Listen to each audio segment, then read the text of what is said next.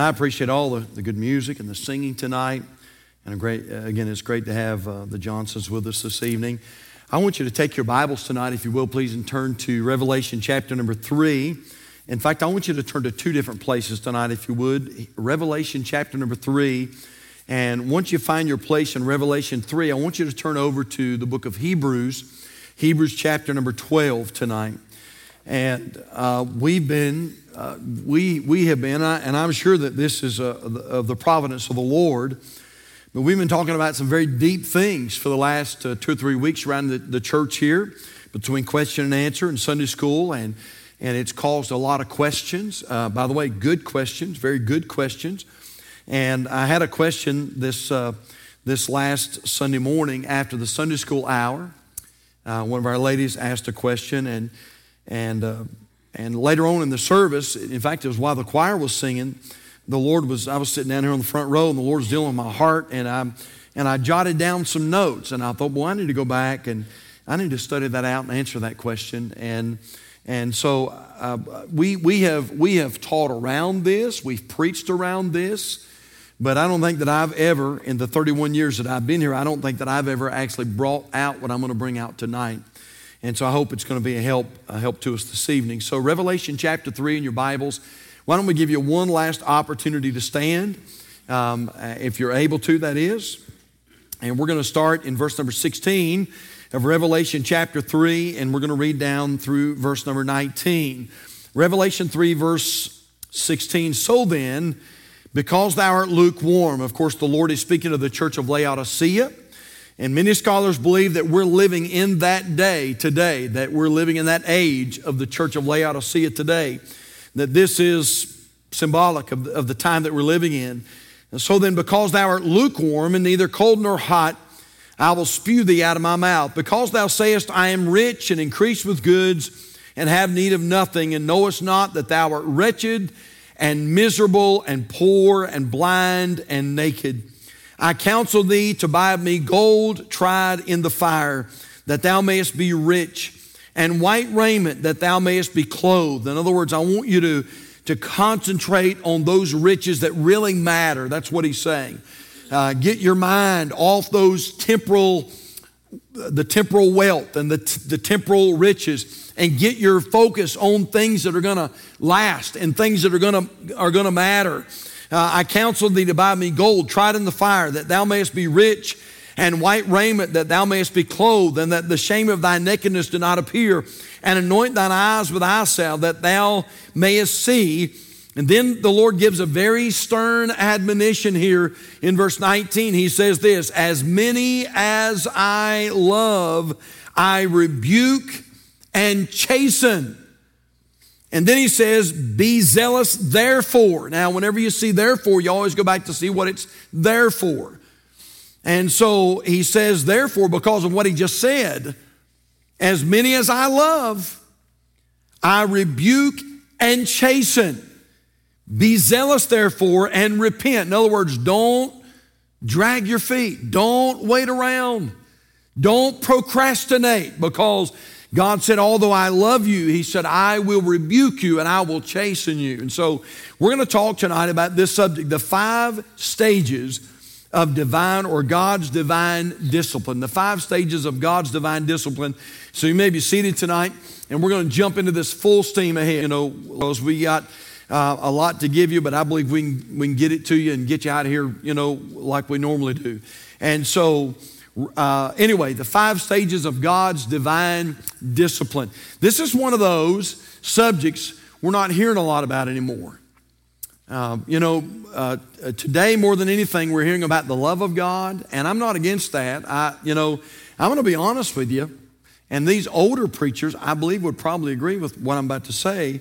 And I heard older men say this when I was still younger, but they said that the older preacher you become, the more you have to guard and make sure that you preach on the judgment of God, because older preachers have a tendency to preach more on the love of God because they know more about the love of God.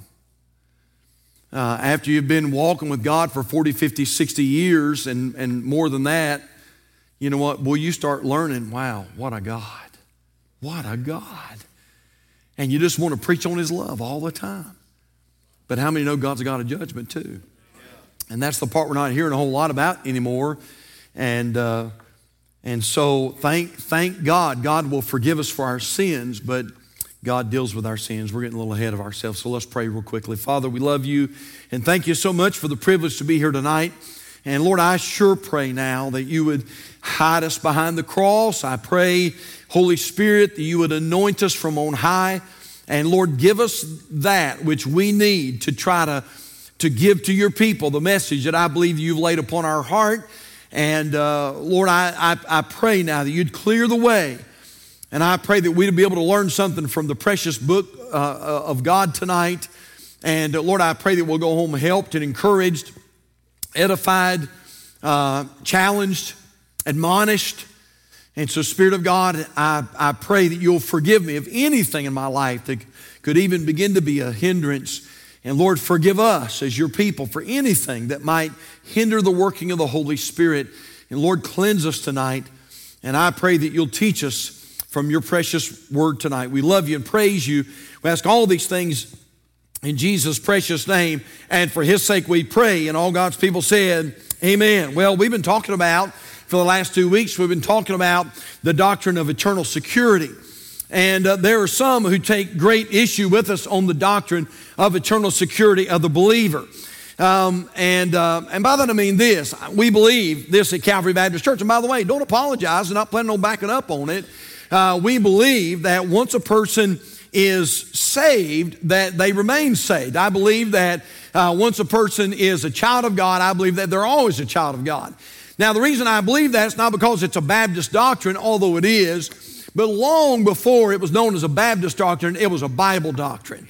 That's where we need to focus, is not necessarily a doctrine that's attached to a denomination, although Baptist is not. We'll get into that a little bit later on. That's a whole different series, all right? But anyway, now we're going to get a whole lot of other questions, okay? But anyway, all right. Bible doctrine, that's what matters, is Bible doctrine. And so there are some who take great issue with us on that issue of eternal security. And their argument, although I believe it's a very weak argument, is this, that if they believed in eternal security of the believer, that they could simply live any way they want to live after getting saved. Well, church, nothing could be further from the truth. And we have never preached that at Calvary Baptist Church, never preached that. That kind of, and that's a very weak teaching if somebody teaches that.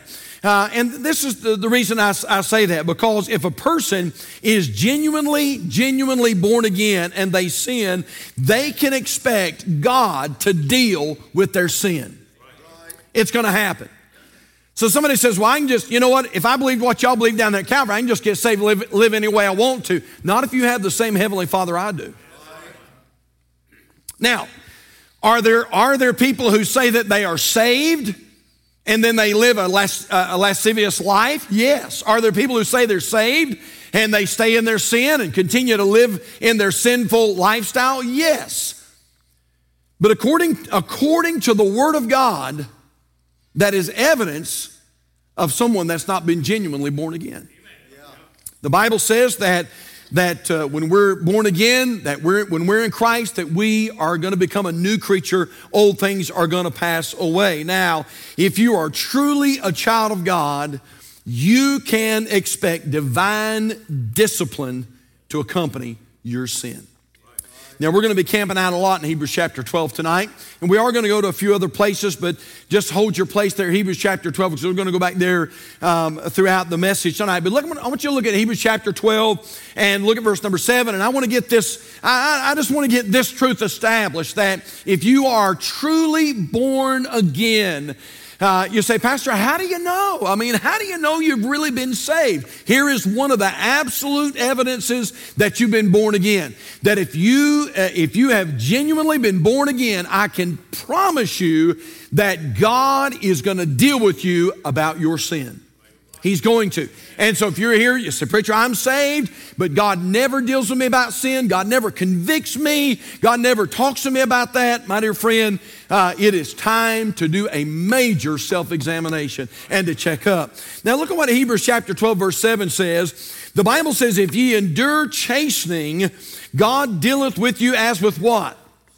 As with sons. For what son is he whom the Father chasteneth not? Now look at verse 8. And God uses some very strong words in verse number 8. He said, but if ye be without chastisement, whereof all are partakers, then are ye bastards and not sons. In other words, you are absolutely illegitimate. You are not a son of God. You're not born again, is what the Bible is saying there. Again, I just want to make this point that if you are truly born again, if you're a believer, if you're saved, and you stumble or you get away from the Lord, just hang on, because I'm telling you, God is going to deal with you about that sin in your life. Now, here's the question. How does he do that? If that's the case, and it is, how does he do that? How does God deal with sin? If a Christian gets away from the Lord, they backslide. Maybe somebody's watching the broadcast tonight and you came March of last year and got saved in the revival and God did something very genuine in your life, and yet you have wandered away. You have stepped away. And by the way, you don't need me to tell you that. The Holy Spirit's telling you that. You're not reading your Bible like you used to. You're not attending church like you used to. There for a little while, man, you were faithful and you were, doing the things that you need to do, and God was dealing with your heart, and all of a sudden you begin to stray, you begin to wander away from that. I'm just gonna tell us tonight that when you begin to wander, you can expect God to deal with that sin in your life. Now, how does he do that? Well, I'm going to give you tonight the 5 stages of God's divine discipline. Now, you don't have to do this, but just for the sake of trying to hopefully give you something that you can hang on to, all these are going to start with the same exact letter, and we'll expound on each one. But what are the 5 stages of God's divine discipline? Well, number 1 is the word speaking. Speaking. Now, I don't know if you're still in Revelation 3, but I want you to look at Revelation 3, verse number 19. Look what God says here. As many as I love, what's the next word? I rebuke. As many as I love, I rebuke. Now, if you like to mark your Bibles up, underline that, circle that, draw an arrow to that, but draw some type of emphasis to that word rebuke. As many as I love, I rebuke and chasten. Be zealous, therefore, and repent. All right? Go back to Hebrews chapter 12 and look at verse number 5. And notice what the Bible says. Hebrews chapter 12 and verse number 5. The Bible says, and ye have forgotten the exhortation which speaketh unto you as unto children. My son, despise not thou the chastening of the Lord, nor faint when thou art rebuked of him. Now we know that our New Testament is translated from what we call Koine Greek. Our Old Testament is translated from Hebrew and Aramaic. And so I just, personally, I love to do word studies, and I love to just go back and, man, just dig into the richness of the word. And I did that with that word rebuke there in Revelation chapter 3 and also in Hebrews chapter 12 and verse number 5. And it's the Greek word electo. And it means this. It means to tell a fault. To tell a fault. Now, think about it. Think about this. How is somebody going to recognize their error if no one tells them their fault? Did you know that is exactly how God deals with sin? First stage. By speaking. By speaking. God deals with sin by speaking, by rebuking. And I want to say this, that God does this by using His Holy Spirit. Now, we've learned that in our Sunday night series, and so I'm not going to go back over that tonight. But listen to John 16, verse number 8. The Bible says, and when He is come, speaking of the Holy Spirit, and when He is come, He will reprove the world of sin. Reprove. By the way, look it up. It is the same exact Greek word that's used in Revelation chapter 3 and also Hebrews chapter 12. He will reprove the world of sin and of righteousness and of judgment. In other words, when you and I have sin in our lives, God's first stage, the first thing He's going to do in dealing with that sin is this. He is going to speak to you. Wow. Man, I'm thinking about this. We need preaching. We know God chose the foolishness of preaching. But how many know this? A lot of times before the preacher ever gets started preaching, the Holy Spirit's already speaking. Yeah. You know why? He promised he would. That's why sometimes even in a service, before we ever get to preaching, folks are coming to the altar. You know why? Because that's the first stage. God begins by speaking, by telling people, listen, that's wrong, that's a fault, that's an error, that's a mistake. You shouldn't be doing that, shouldn't be talking like that, shouldn't be going to that kind of place, shouldn't be hanging around that kind of crowd. You know you ought to be in church tonight. God's telling people that. All over America tonight he's telling people that. Well, I know, Lord, but I was tired. And God said, I know you're tired, but you still should have been in the house of the Lord tonight. Well, I know, Lord, but I wanted to rest. And God says, I know you wanted to rest, but come into me and I'll give you rest. And God is speaking, but I want you to notice this. That word rebuke also means not only to speak or to tell a fault, but it means to admonish. That's a stronger word, to admonish or convict. Convict. Now that's stronger than just speak. It means to admonish or convict. Now, what are you talking about, preacher? All right, see if you can identify with this. More than likely, when you were growing up, your parents employed that tactic when you were a child. You did something in school, you got demerits, you got suspended. You took something you shouldn't have took. You did something and your parents found out about it. And when they got a hold of you, they began by speaking to you and they said something like this, I can't believe you did that. Or they said this, and this is the one I always hated to hear. We are so disappointed in you. You're better than that. You know better than that. You've been raised to know better than that. Boy, I'm going to tell you what, I don't know about y'all, but before we ever got to the spanking part when I was growing up, that was bad. That's pretty bad right there. Just to know that my parents were disappointed. I remember one time talking about speaking, rebuke. I remember one time we were had just got out of church and come home. Mom had fixed a meal that day, a lunch, Sunday lunch, and we were sitting around the table. And I do remember what I said. I'm not going to tell you what I said, but I remember what I said. And by the way, church, that's probably been first or second grade. And but I still remember that event to this day. And but I remember I said something off color at the table. All my brothers and sisters, I think, were still at home at the time. And I said something off color to try to get a laugh or two. And I remember, if I remember correctly, my dad doing that to the table and saying, leave the table. Now, I wasn't done with my fried chicken.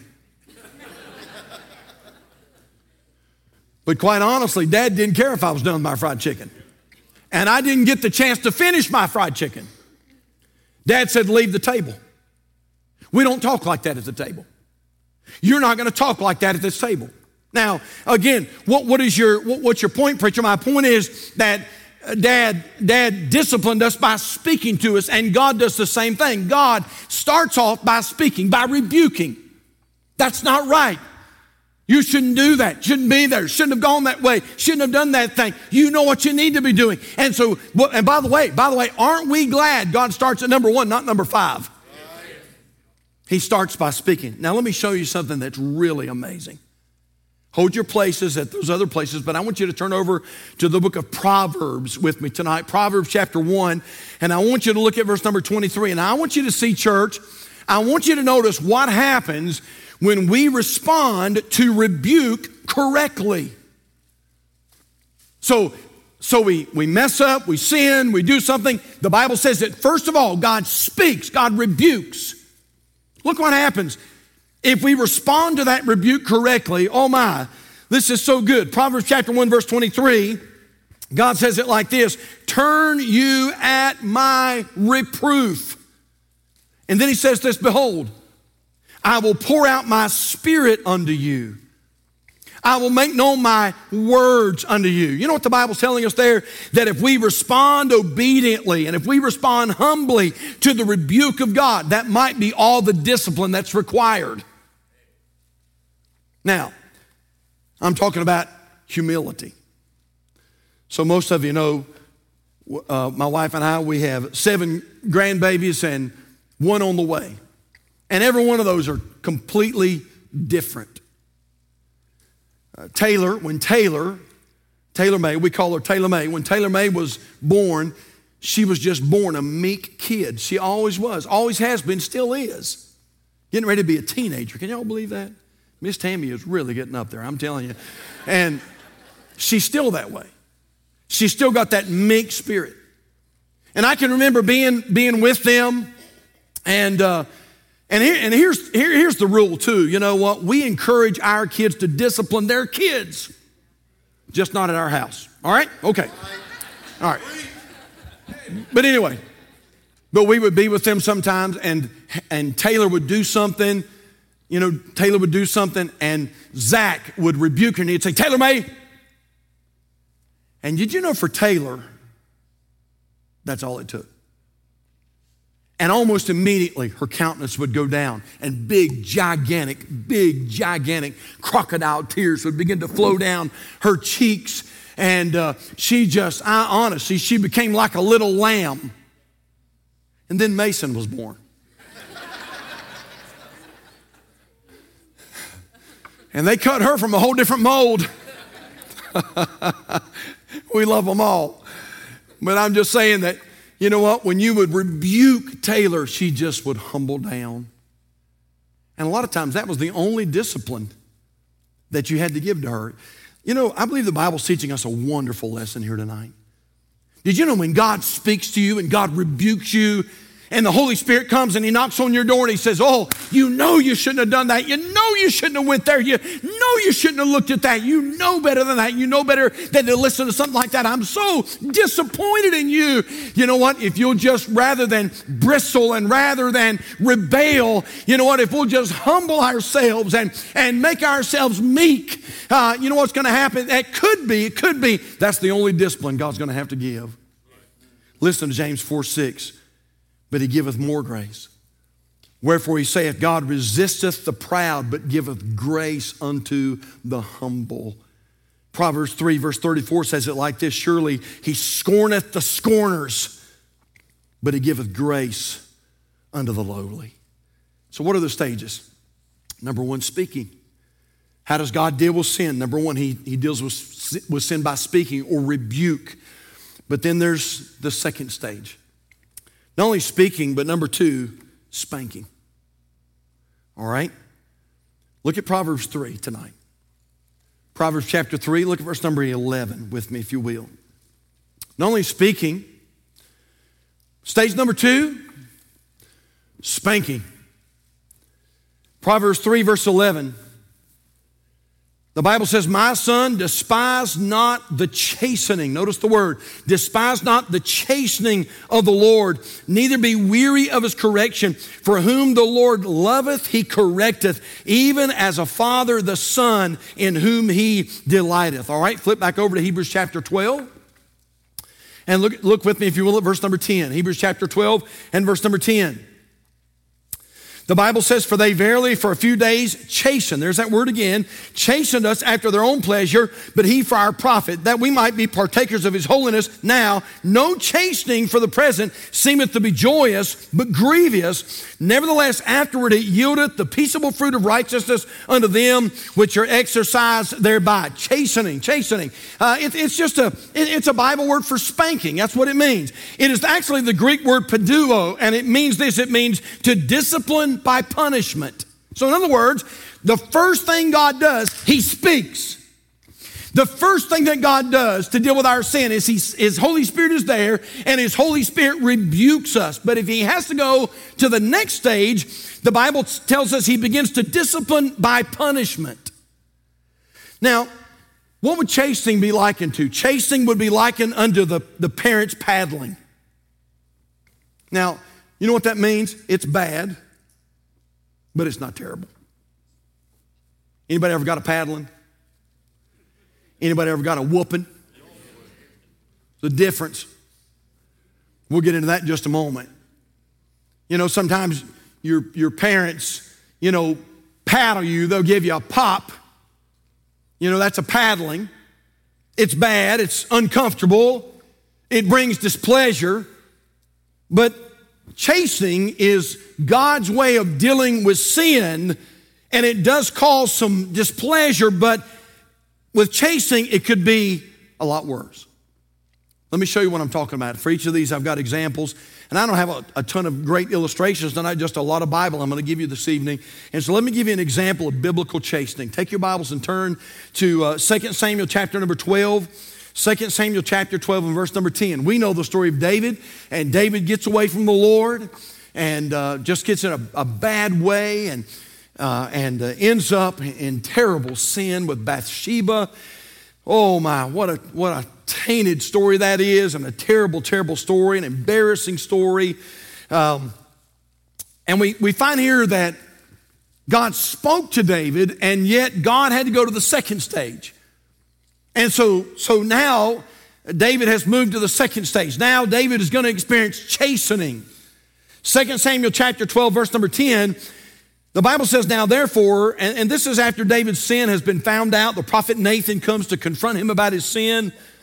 And Nathan is speaking here in 2 Samuel 12, verse number 10, now therefore the sword shall never depart from thine house, because thou hast despised me, and hast taken the wife of Uriah the Hittite to be thy wife. Thus saith the Lord, behold, I will raise up evil against thee out of thine own house, and I will take thy wives before thine eyes, and give them unto thy neighbor, and he shall lie with thy wives in the sight of the sun. For thou didst it secretly, but I will do this thing before all Israel and before the sun. And David said unto Nathan, I have sinned against the Lord.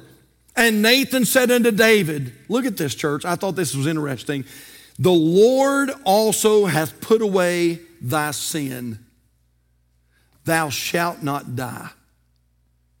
In other words, David, you're getting ready to get a whooping. But it's not as bad as it could be. The Lord hath put away thy sin. Thou shalt not die. Look at verse 14. Howbeit, because by this deed thou hast given great occasion to the enemies of the Lord to blaspheme, the child also that is born unto thee shall surely die. Now that was bad, church. David lost his child. The child that he had, created with Bathsheba. And we know that story. David fasted and prayed and laid upon his face, and he prayed that God would spare the child, but we also know how that ended up. God took that child. Now, you say, preacher, that's terrible. It is terrible. But you know what? Life for David went on. And even life for Bathsheba went on. So it wasn't as bad as it could have been. It was a spanking. It was chastening. And so when we wonder from the Lord, how does God deal with sin? Number one, God deals with sin by speaking. Number two, God deals with sin by spanking. But then it starts getting more serious. The third one is this: God deals with sin by scourging. Now turn over to Hebrews 12 if you're not already there. Hebrews chapter 12. And look at verse number 6. The Bible says, for whom the Lord loveth, he what? He chasteneth, spanks. He gives them a spanking, a paddling. For whom the Lord loveth, he chasteneth, and, look at this next word, and scourgeth every son whom he receiveth. Now, you say, Pastor, what is a scourging? Well, I'll tell you this, that a scourging is way past a paddling. A paddling is one thing, and y'all know this, you're country folk, you know this. It's one thing to get a paddling, it's another thing to get an old-fashioned whooping.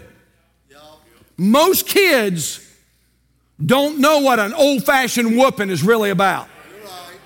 Most don't. That's why they act the way they act. That's why they tear up the house of God. That's why they throw paper on the floor. That's why when the officer says, can I have your license and registration, they start reaching between the seats and you know why? Because most kids don't know what an old-fashioned whooping is. And preacher, I just can't do anything with my kids. My house is a wreck. It's in total turmoil. Our kids are ruining our life. Well, maybe they need to find out what an old-fashioned whooping's all about. I'm not talking about abuse. I'm talking about Bible tonight. All this is Bible, what I'm preaching tonight. Do you honestly think that God would ever abuse you? God would never abuse you. He gave his son for you. But he will give you an old-fashioned whooping. Now, the word scourgeth in Hebrews chapter 12, verse 6, the word scourgeth is the Greek word mastigo, and it means, listen to this, it means to flog. To flog. Now, I looked this up because I wanted to know, what's the difference between flogging, and a paddling, or flogging and whipping? And this is what they said. Flogging literally means infliction of punishment by dealing blows. Flogging is characterized by beating with a whip, a strap, or a rope. In other words, an instrument is used for the inflicting of punishment.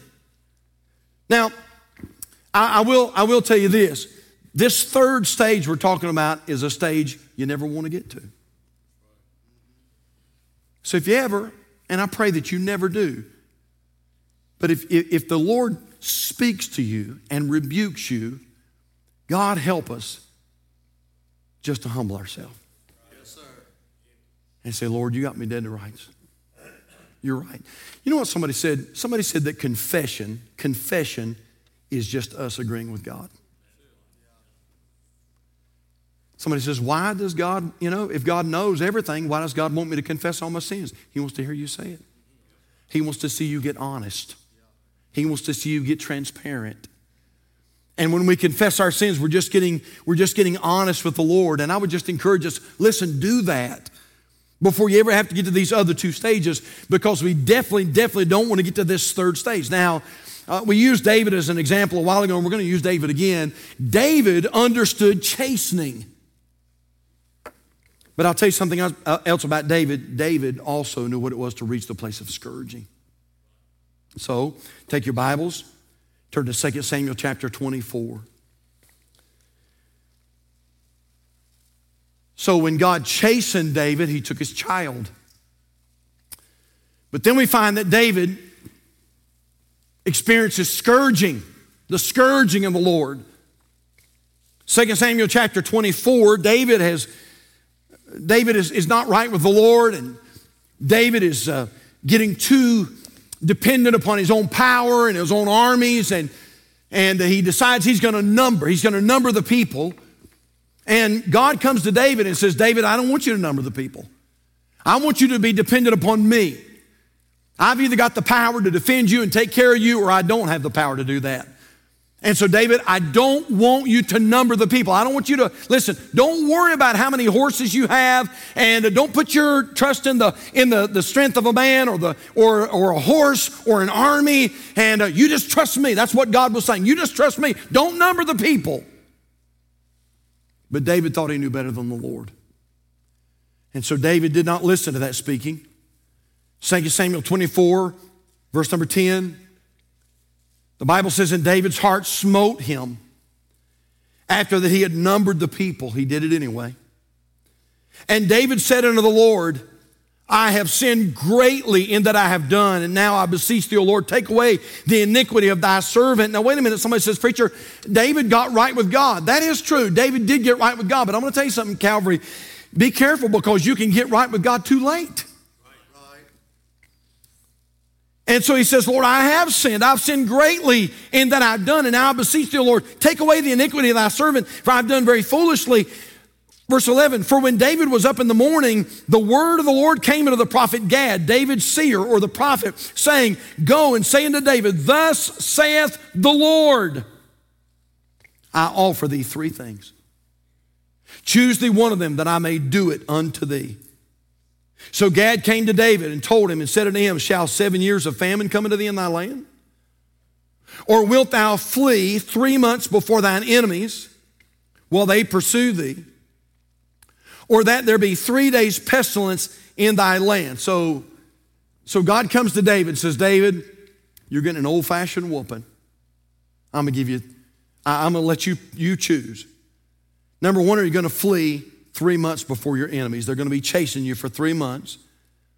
Or is there going to be 7 years of famine in the land, or 3 days of pestilence? Verse 14.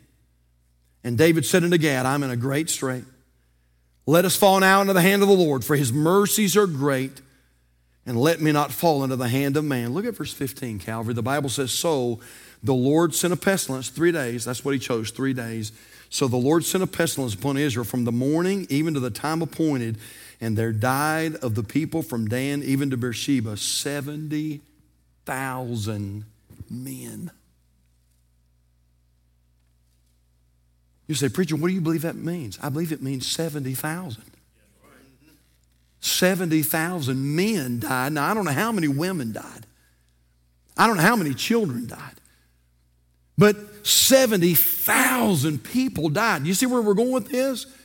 Speaking is one thing, spanking is another, scourging, that's a whole new level. And so that's the third stage, but let's go on. And the Lord gave me this one a little bit later on as I was in this study, but how about this? Number 4 is the word silence. Did you know tonight, Calvary, did you know that we can so grieve God's Holy Spirit that God grows silent? That's part of his punishment. Let me show it to you. Turn over to 1 Samuel chapter 14 and verse 37. 1 Samuel chapter 14, verse number 37. Most of you know the story of Saul. God has commanded King Saul to go out and do some very specific things, and Saul decides that, he's going to sort of do his own thing. He'll sort of do the will of God, but he's going to do the will of Saul. And God becomes very displeased with Saul. In fact, he takes the kingdom away, eventually takes the kingdom away from Saul. But I want you to notice part of the punishment in Saul's life. 1 Samuel chapter 14, verse 37, the Bible says, and Saul asked counsel of God, shall I go down after the Philistines? Wilt thou deliver them into the hand of Israel? Look at the next portion of the verse. The Bible says, but he, talking about God, but he answered him not that day. Skip over just a few pages and look at 1 Samuel chapter number 28. 1 Samuel 28 and look at verse number 5.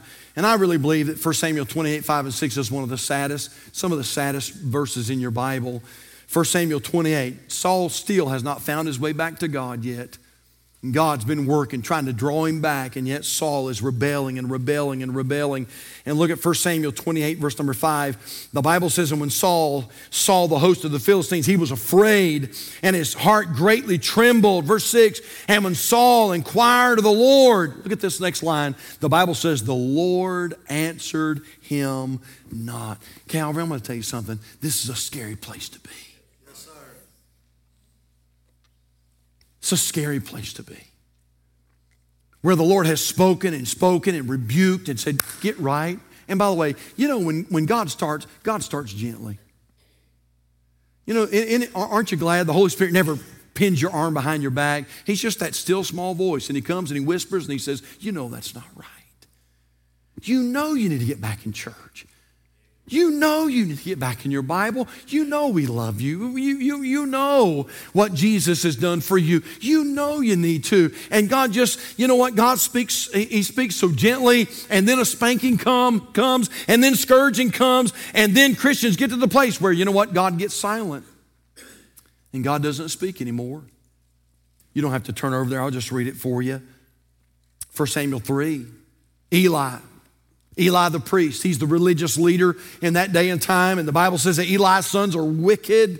They're wicked. He doesn't restrain them, the Bible says. And God becomes very, very upset with Eli. And listen to what our Bible says in 1 Samuel 3, verse 1. And the child Samuel ministered unto the Lord before Eli. And the word of the Lord was precious in those days. There was no open vision.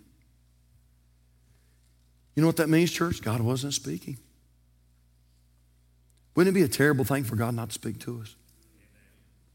Wouldn't it be terrible just to walk into church, Spirit of God never moves, never works? We sing a few songs, the preaching's dead, the singing's dead. The Spirit's dead, and you walk in one way, you just walk out the same way. And yet that's a part of God's punishment. And so speaking, rebuke, spanking, chastening, scourging, that's just an old-fashioned, it's time to go to the woodshed. We've tried and we're just not getting through to you, and it's time to go to the woodshed. Scourging, silence. But then there's that last stage. And it's called the sin unto death. And so look if you will, at 1 John, and we're done tonight. 1 John chapter 5, and look at verse number 16 with me. 1 John chapter 5 and verse number 16.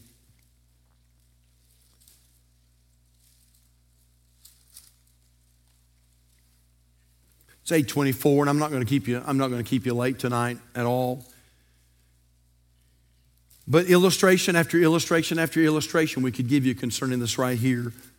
1 John chapter 5, verse 16. If any man see his brother sin a sin which is not unto death, he shall ask, and he shall give him life for them that sin not unto death. In other words, there are some sins that are not unto death.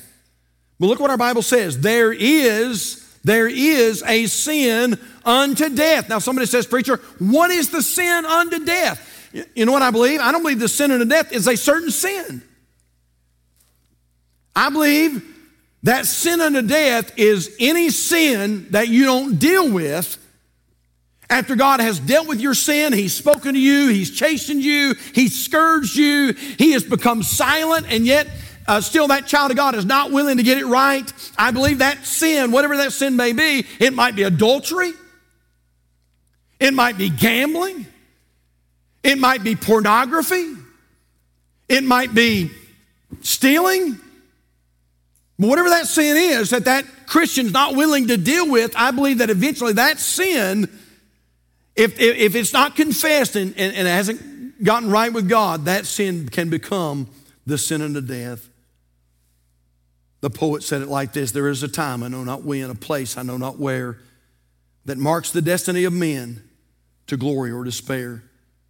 There is a line by us unseen that crosses every path, the hidden boundary between God's mercy and God's wrath. In other words, this is what I believe, and this is what I believe the Bible is teaching, that if a child of God walks away from the Lord, here's the Lord, and the child of God walks away from the Lord, I can guarantee you this: if they're genuinely saved, the Spirit of God is going to be dealing with them and speaking to them and spanking them and scourging them. And if they continue to walk away from the Lord, there can be a line that is eventually crossed. And somebody says, preacher, I'm going to get it right. Too late. You say, Pastor, this is pretty heavy. Well, you know what? It really is, isn't it? But it's something America needs to hear. And for that matter, America better watch out. Yes, sir. I'm not so sure America hasn't stepped across the line.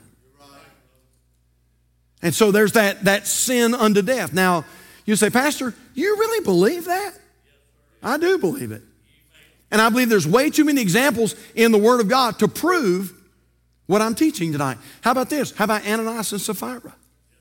Now, I'm not going to go there. It's 8:26. We'll not study that out tonight, but I would just say this. I encourage you to go to Acts chapter 5 in your devotions and read Acts chapter 5 about a man by the name of Ananias, and his wife's name is Sapphira. And what you learn in Acts chapter 5 is this was not sin that just happened off the cuff. This was something that was well thought out and something that took a little while. They had to sell the land, they had to gather the money, they had to, all these things had to be put into place. And we believe that Ananias and Sapphira were saved. We believe they were saved. And I believe this. I believe that while they were concocting this plan, I believe that God was speaking to them and God was rebuking them, and they did not get it right. And you know what happened eventually? They stepped across that line. And they committed that sin unto death. And Ananias shows up to the church house and he says, we got a big offering for the church. He said, we sold our land, and he said, man, we bought the whole thing. We're just going to give it all to the church. When the fact of the matter is, they did not do that. They sold the land and they kept a portion back privately. But they wanted everybody to look at them and think, can you believe what Ananias and Sapphira did? Wow. And the Bible says God killed both of them. How about 1 Corinthians chapter 11? where the Bible says that they were abusing communion in the church.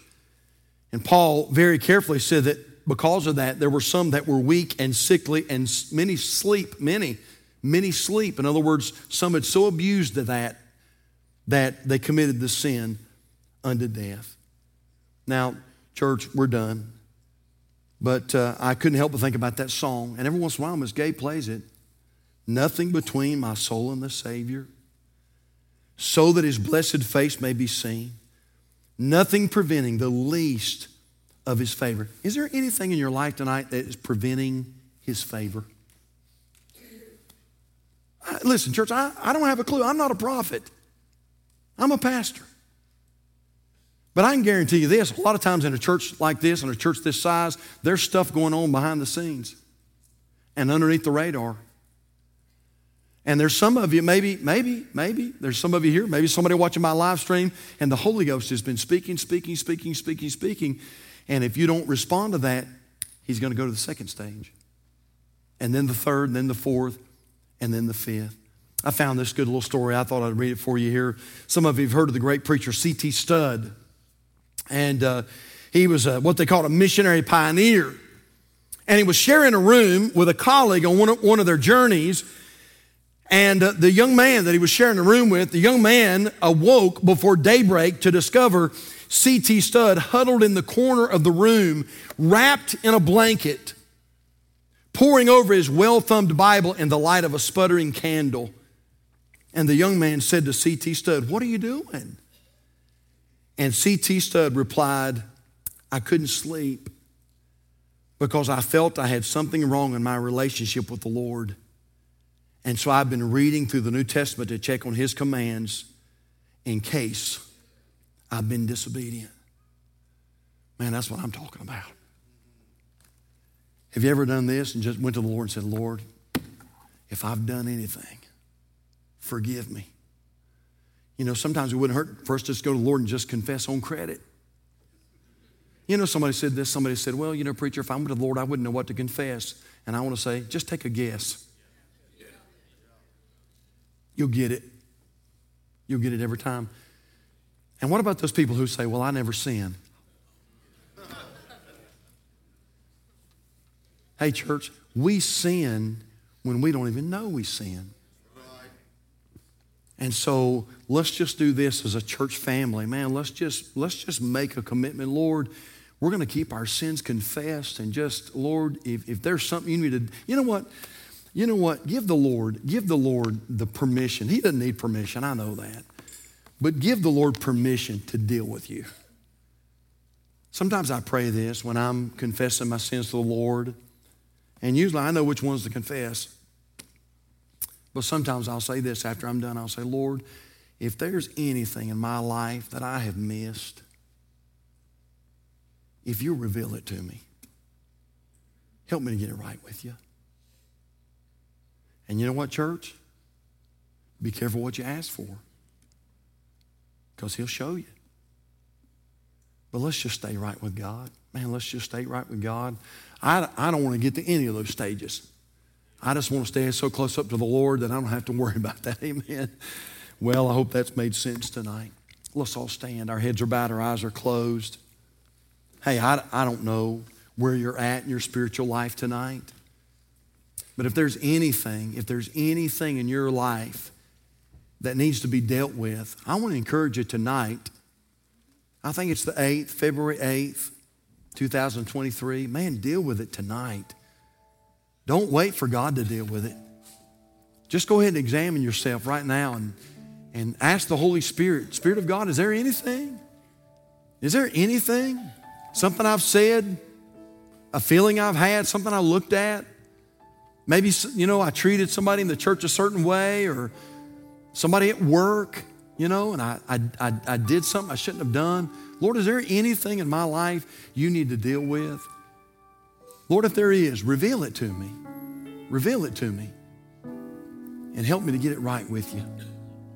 Well, that'd be a great way for us to leave tonight. And so, Lord, I thank you. I know this has been simple. It's definitely been teachy. But that's okay. Lord, I thank you for teaching us this. Father, I'm so glad you've given us this counsel. And the reason that you've given us this is so we never get to those stages. Father, when we make a mistake or we do something we shouldn't do, thank you for giving us of your precious Holy Spirit that convicts us and speaks to us. And Lord, at that very moment, help us to get it right. Lord, help us to humble ourselves and to have a meek and a quiet spirit and to stay right with the Lord. Father, deal with whatever you need to deal with. I don't necessarily know all the reason you had me bring this tonight, but I pray you just deal with whatever you need to deal with. And Lord, I just pray this way. Lord, help me personally. Help me to be right with you. Father, help me. God, help me not to stumble. Lord, help me never to bring reproach to the name of Jesus. God, I pray you'd help my wife and I to always live for Christ. Help us not to disappoint you.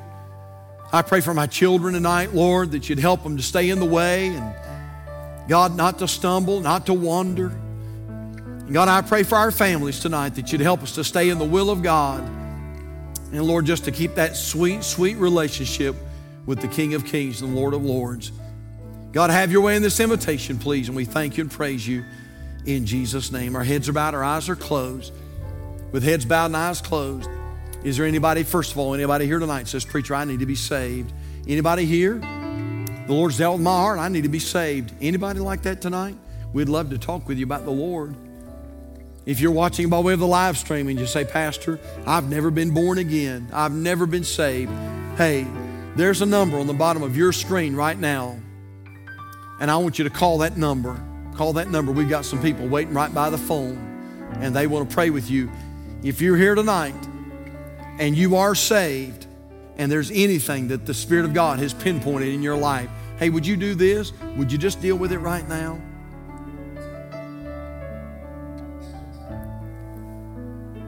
Lord, help me to be right with God.